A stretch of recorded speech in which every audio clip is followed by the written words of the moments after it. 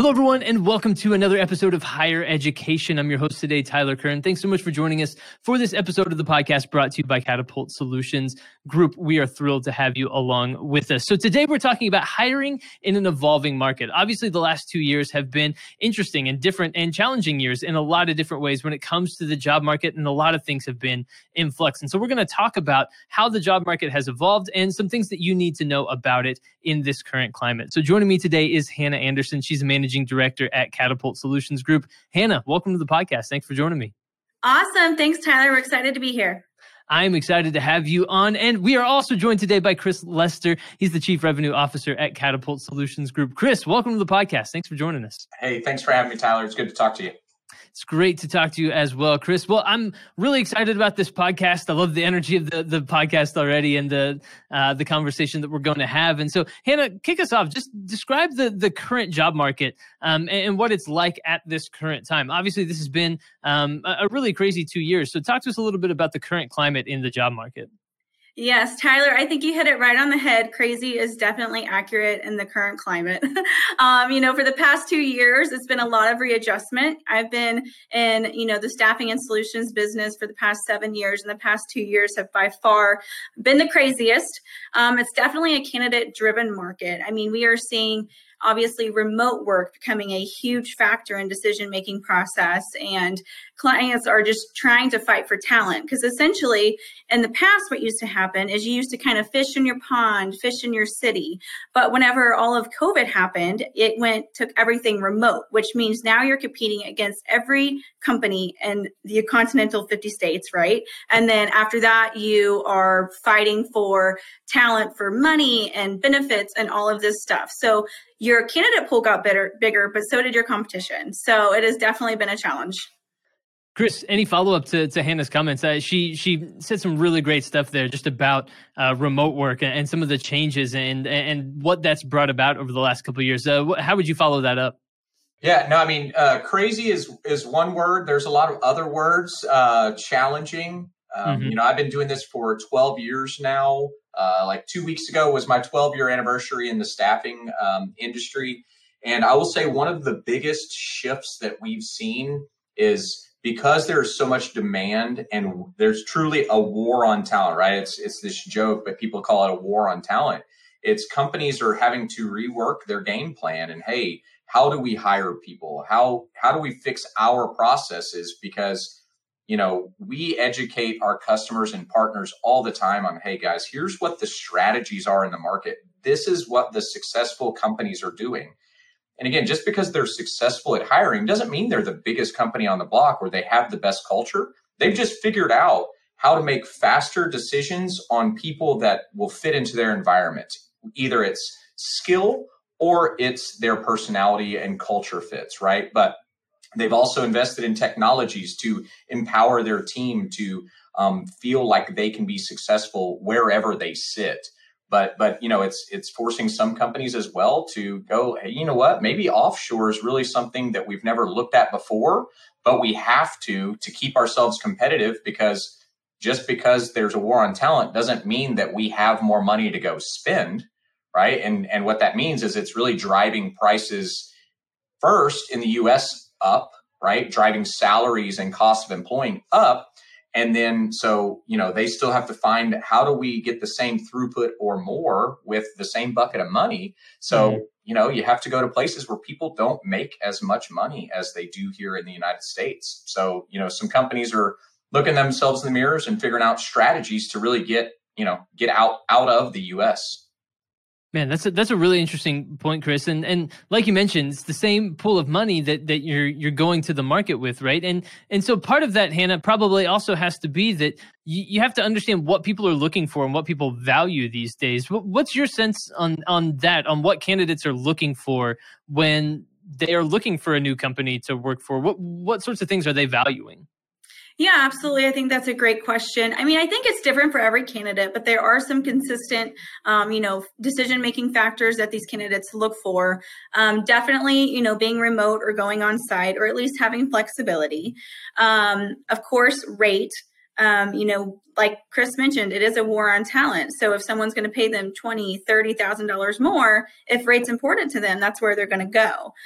In addition to that, I would say benefits, keeping the company culture throughout the remote workforce, which is a challenge in itself, but I definitely think that's important. And then finally, I would say technology.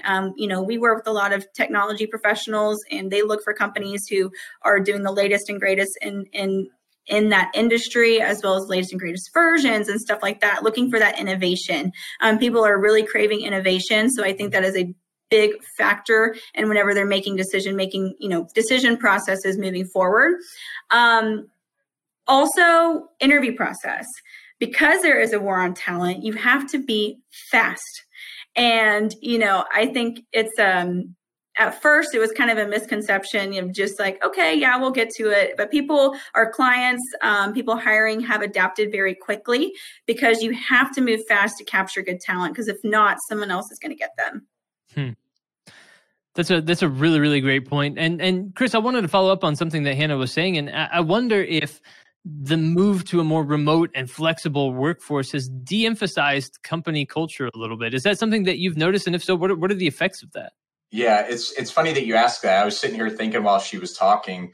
One of the things, I don't know if it puts a de-emphasis on company culture as much as they talk about it and don't really have to have it, if that makes sense, right? So, hey, we'll tell you we have a great culture, but we know with all these remote resources and teammates that we don't really have to have a culture because, let's be honest, no one's coming to the office. So people are looking in the mirror and going like, what really is culture now, right? We have to rethink our own company's culture. And one of the things, that Hannah covered a lot, money, interview process, but I really think where companies should be looking is how do I help my remote workforce feel empowered, but also equal in the ability to get that promotion, right? Because if I can look to my right and Charlene is here in the office and I've built a relationship with Charlene over and over and over throughout the years on projects that we work, and we can just, chat and talk about our children or what's troubling us or the latest Marvel movie, that bond becomes greater. And you can count on that person. They think the way you think, or at least understand how you think, right? That's thinking how I think is not always the best, right? We want diversity in thought, but really it's how am I going to let the folks that are remote have the exact same benefit to potentially get that role. And this is really something that I've been starting to have conversations like, how are you going to do that? How are you going to let someone who's not in the office feel like they actually have a shot at that role when they may not, just because they don't have the relationship with you? So that's one of the things that I really think right now, as far as figuring out your interview processes, interview processes have been broken for way longer than the pandemic's been upon us. Yeah. It's purple squirrels in our world, right? Everybody's looking for a purple squirrel half the time. Why? I don't know. I do not know why you would want the purple squirrel anyway. I want a lot of people that get along well that I can train, right? Yeah. And that they can all figure out our way of doing things, but bring new insight. So I think companies are unfortunately still holding on to the love of a purple squirrel when they're just not out there, or you can't afford to pay for a purple squirrel anymore. So please stop asking for them. Do you think that this also, Hannah, I'll come back to you with this question first, but do you think that this also, as a result of some of the things you're talking about, Chris, that some of the challenges that exist around hiring someone remote and then maybe training them and then promoting them in the future, do you think that this might emphasize a little bit more the importance of investing in some creative solutions like upskilling your workforce and providing some continuing education opportunities so that people who have been with the company for a long time can be rewarded with some promotions, maybe that they didn't start off being qualified for, but that you feel like you can help grow them and mold them into future leaders for your company? Yeah, absolutely. I think that, what Chris, brought to the table as far as that point, I think that is definitely something that we're going to see play out over the next few years, right?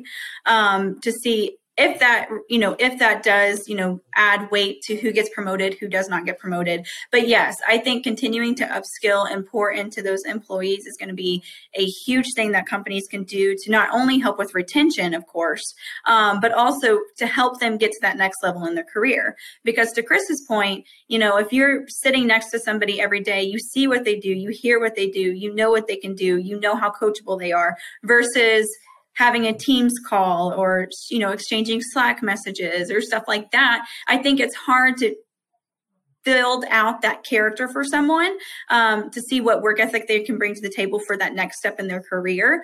Now, of course, to Chris's point, you're going to uncover, the unicorns of the group who kind of stand out being remote anyway, and that could be the exception. But I think as a whole, Chris is exactly right. I think it's going to be challenging for the people who maybe started at a new company during the pandemic to get to that next level in their career when they don't have those internal relationships.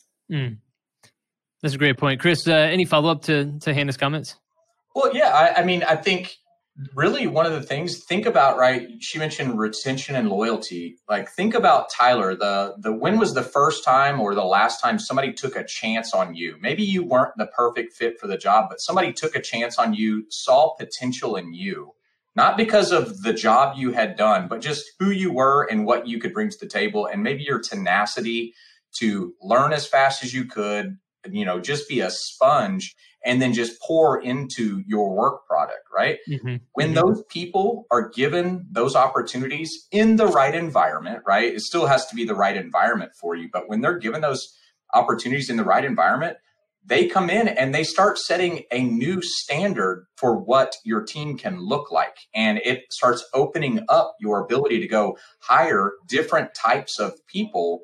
And your culture starts realizing, like, man, we are more accepting than maybe I ever thought we were, right? But it's because we took a chance on somebody and they still met the criteria of work hard, smart, does what is needed to do to execute the job, goes above and beyond when they can, right? Those are really the things that I think companies should look for. Now, if you're looking for a senior Java developer, right? You want somebody that's done it before. But maybe if there's a mid-level person out there that's just hungry, tenacious, they do it in their off time, right? Whatever it is, they have fun with it, then that's really what you want to start investing into your environment, because it gets out of the way of this is how we do it. And it's like, this is how we're going to do it now. I like that. I like that a lot. I think that's a great response. I want to swing us back around to talk a little bit more about the role that recruiters can play in helping to fill some of these positions and some of these roles. Hannah, detail a little bit more for us just how recruiters can help companies and come alongside companies to reach more clients in effective but also efficient ways. Because as Chris was talking about, the interview process, you got to be quick, you got to be fast these days. So tell us a little bit more about the role that recruiters can play in that. Yeah, absolutely. And I think the biggest thing is just being a partner to, the clients that we work with and the companies that we work with.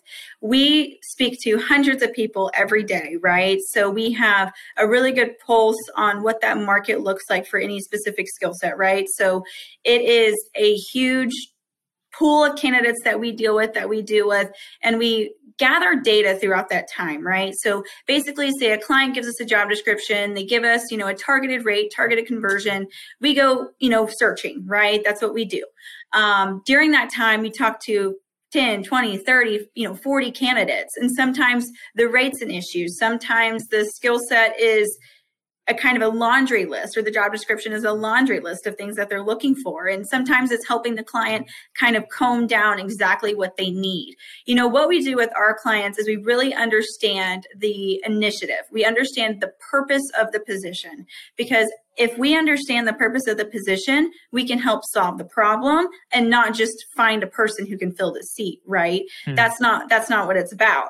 It's about putting the correct person, both culturally and skill set and mindset and drive, into that role to help them fill that need. And I think that's what recruiters can do, amongst many other things that will help us help our clients fill that need or fill that the seeking for talent. Right. And, one of the other things that strikes me about this, Chris, is that the interview process and how a company goes about that is the first touch point that many of these candidates are going to have with this company, right? And they potentially might end up working for them. And so that there's, I guess, maybe some emphasis and some weight behind this interview and the hiring process, because that is a lot of times the first impression that people are getting of you. Yeah, it definitely is. But I think, oddly enough, there's still people that are having challenge with some of these video platforms and things like this. But I think some of the stuff that even managers or companies that are trying to hire can do is maybe, to your point, create a quick little 3-minute video of who I am, what my team's about, and what the project we're going to talk about. So then I don't have to spend 20 minutes on the front end of your interview talking about that. You're already on the same page, and we can start with, hey, from the video you saw, what questions do you maybe have, right? Mm-hmm. And then you're already going to learn, is this a person that invests in whatever they're going to be doing? Hey, did they even watch the video? If they didn't, well, that's probably already a sign, right? Yeah. That maybe they're not interested in it or whatever. But I think there's definitely little tricks that companies can do. But really, I think to help recruiters want to get involved in the process. Of course, if you can know the initiative, like that's the game changer. Truly be able to explain to candidates what they're going to be walking into, what the environment is, what the culture is like. Hey, you're going to sit next to Sally. When you get in the office, this would be your cube, that type of stuff, right? So the recruiters are very informed.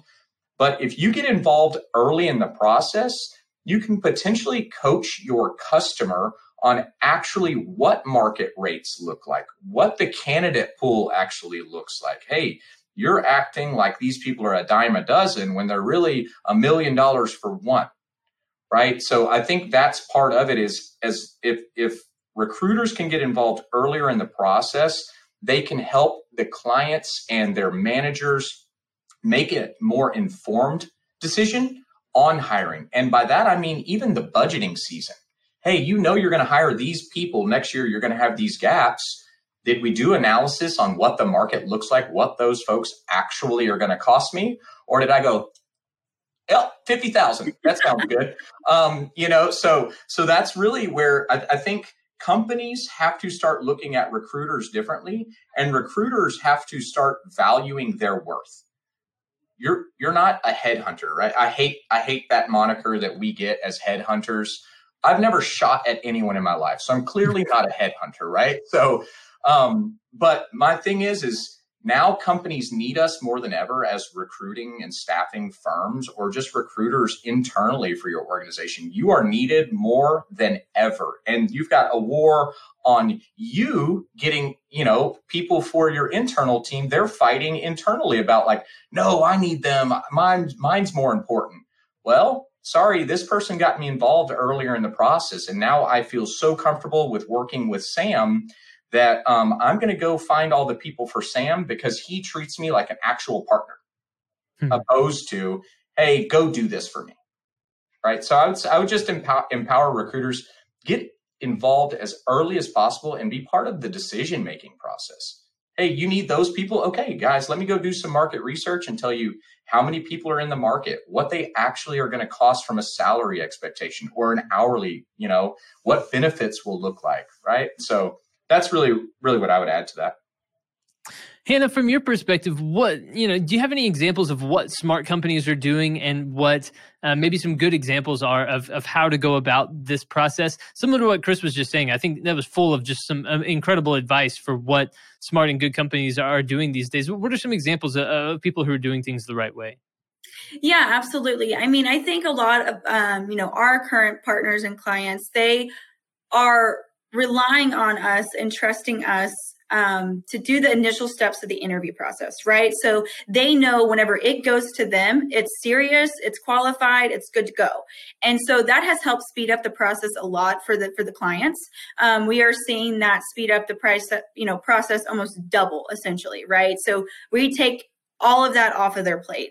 Obviously, naturally, working with a staffing firm or an agency or anything like that, any capacity, it's saving them so much time. That is why we exist. Hiring is a full-time job. And so if we can alleviate any of that, we do, right? So it's about finding a staffing partner that you trust, that you want to work with, to Chris's point, that treats you like a partner, who values you, and who's going to, be honest with you and tell you the market data and stuff like that. They're not just going to tell you yes, as much as that, they want to, right? It's just painting that picture of what the reality of that market is. So I think that is a huge thing. Additionally, companies are getting really creative as far as retaining that talent, offering additional PTO, sign-on bonuses. All of that stuff kind of goes into it. But if the candidate interview process is not good, they're not going to select that client, right? It's about making that experience obviously efficient, but enjoyable, and capturing the attention of that candidate who could be interviewing at 10 to 20 different places. That's a really good point. Chris, any other key differentiators for clients and for companies that are doing this well right now? Honestly, I think speed to market's really what's winning these days. Some of the great things that you see that some of our top customers are doing is that they really trust their recruiters. And I'm going to take recruiters as a whole, whether it's us agency or it is internal, corporate recruiters, right? We're all on the same team. At the end of the day, our goal is to give you somebody that you feel can help execute your initiatives, right? But I think just what if you gave that person, you said, hey guys, you have one chance. Our job is to find you the right person. And if I know that I only have one chance with you to make this look good, how much harder do you think I'm going to vet people than really, hey, they're going to give me 90 chances. I'm just going to start throwing people to them and see, right? And I think that's really where the breakdown from recruiting to the hiring managers happens, because, hiring managers are used to people just slinging them over the fence. Recruiters are used to not getting information to really know the expectations to give the information. So they don't mind slinging people, right? Opposed to, before we move forward, I need to know the process, because whether I'm working with an internal recruiter or a recruiting agency, the more they know about our process and can prepare candidates on the front end, that is part of the interview experience, right? Even though you have not talked to them as a candidate yet, that is still part of their experience, because they are interviewing with us or they're interviewing with the corporate recruiter to understand what are the expectations, what am I going to get? It's almost the nail in the coffin when we go, hey, they really liked you, but there's actually another step. And they're like, well, wait, what? Sorry, this company over here, they just interviewed me. It was the last interview. They said I'm going to get an offer this afternoon, right? How do you compete with that? It's the people that when you find talent, you jump on talent. Those are the people that are winning. Excellent points. And I think really, really well said from both of you. And so before we wrap up this conversation today, which I think has been really informative and a really, really great conversation, I want to give both of you the opportunity just to give us any final thoughts that you have here today, anything that you want to leave our listeners and viewers with. So Hannah, let me kick it to you first, just for any final thoughts, anything you want to leave the audience with here today. Yeah, absolutely. I mean, at the end of the day, the market is hot. Talent is definitely, if you find good talent, definitely act on it. Good talent can be from a culture perspective, skill set wise. Take a chance on people, to Chris's comment earlier. Don't be afraid to train. Find people who want to work hard, who are excited about your initiatives, and act on it quickly. Yeah, Chris, any final thoughts? Yeah. I've actually I'll sum it up in one final thought, Tyler. It's remember what it was like to be a candidate. I don't think businesses or managers or hiring managers always take into account what it was like to be a candidate when they needed a job, because they've got a job, right? So provide them the experience that you would have wanted. If they ask a lot of questions, answer a lot of questions. Right? Give them the experience and the respect you would have wanted, because they're taking time. And these days, they're definitely taking time away from another job that they already have, because there is zero unemployment. I know the things will tell differently, but there's really zero unemployment of top talent. So just give them the experience you would want, and remember what it was like to be a candidate. Excellent, excellent stuff and great advice here on the show today. Hannah Anderson and Chris Lester, y'all, thank you so much for joining me here on the podcast and sharing your expertise, especially as we discuss the hiring market right now in this time of flux. It's been a great conversation and an awesome time having you guys on. Thanks for having us, Tyler. Yeah, thanks, Tyler. It was a pleasure. Absolutely. And everyone, thank you for tuning into another episode of Higher Education. We appreciate it very much. Of course, for more episodes, you should subscribe on Apple Podcasts, Spotify, wherever you get your podcasts these days. Make sure to go subscribe to the podcast to stay up to date. Of course, you can also go to the Catapult Solutions Group website as well to stay up to date with the latest in thought leadership and expertise from them there. And stay tuned. We'll be back soon with more episodes of the show. But from my guests today, Hannah Anderson and Chris Lester, I've been your host, Tyler Kern. Thanks for joining us.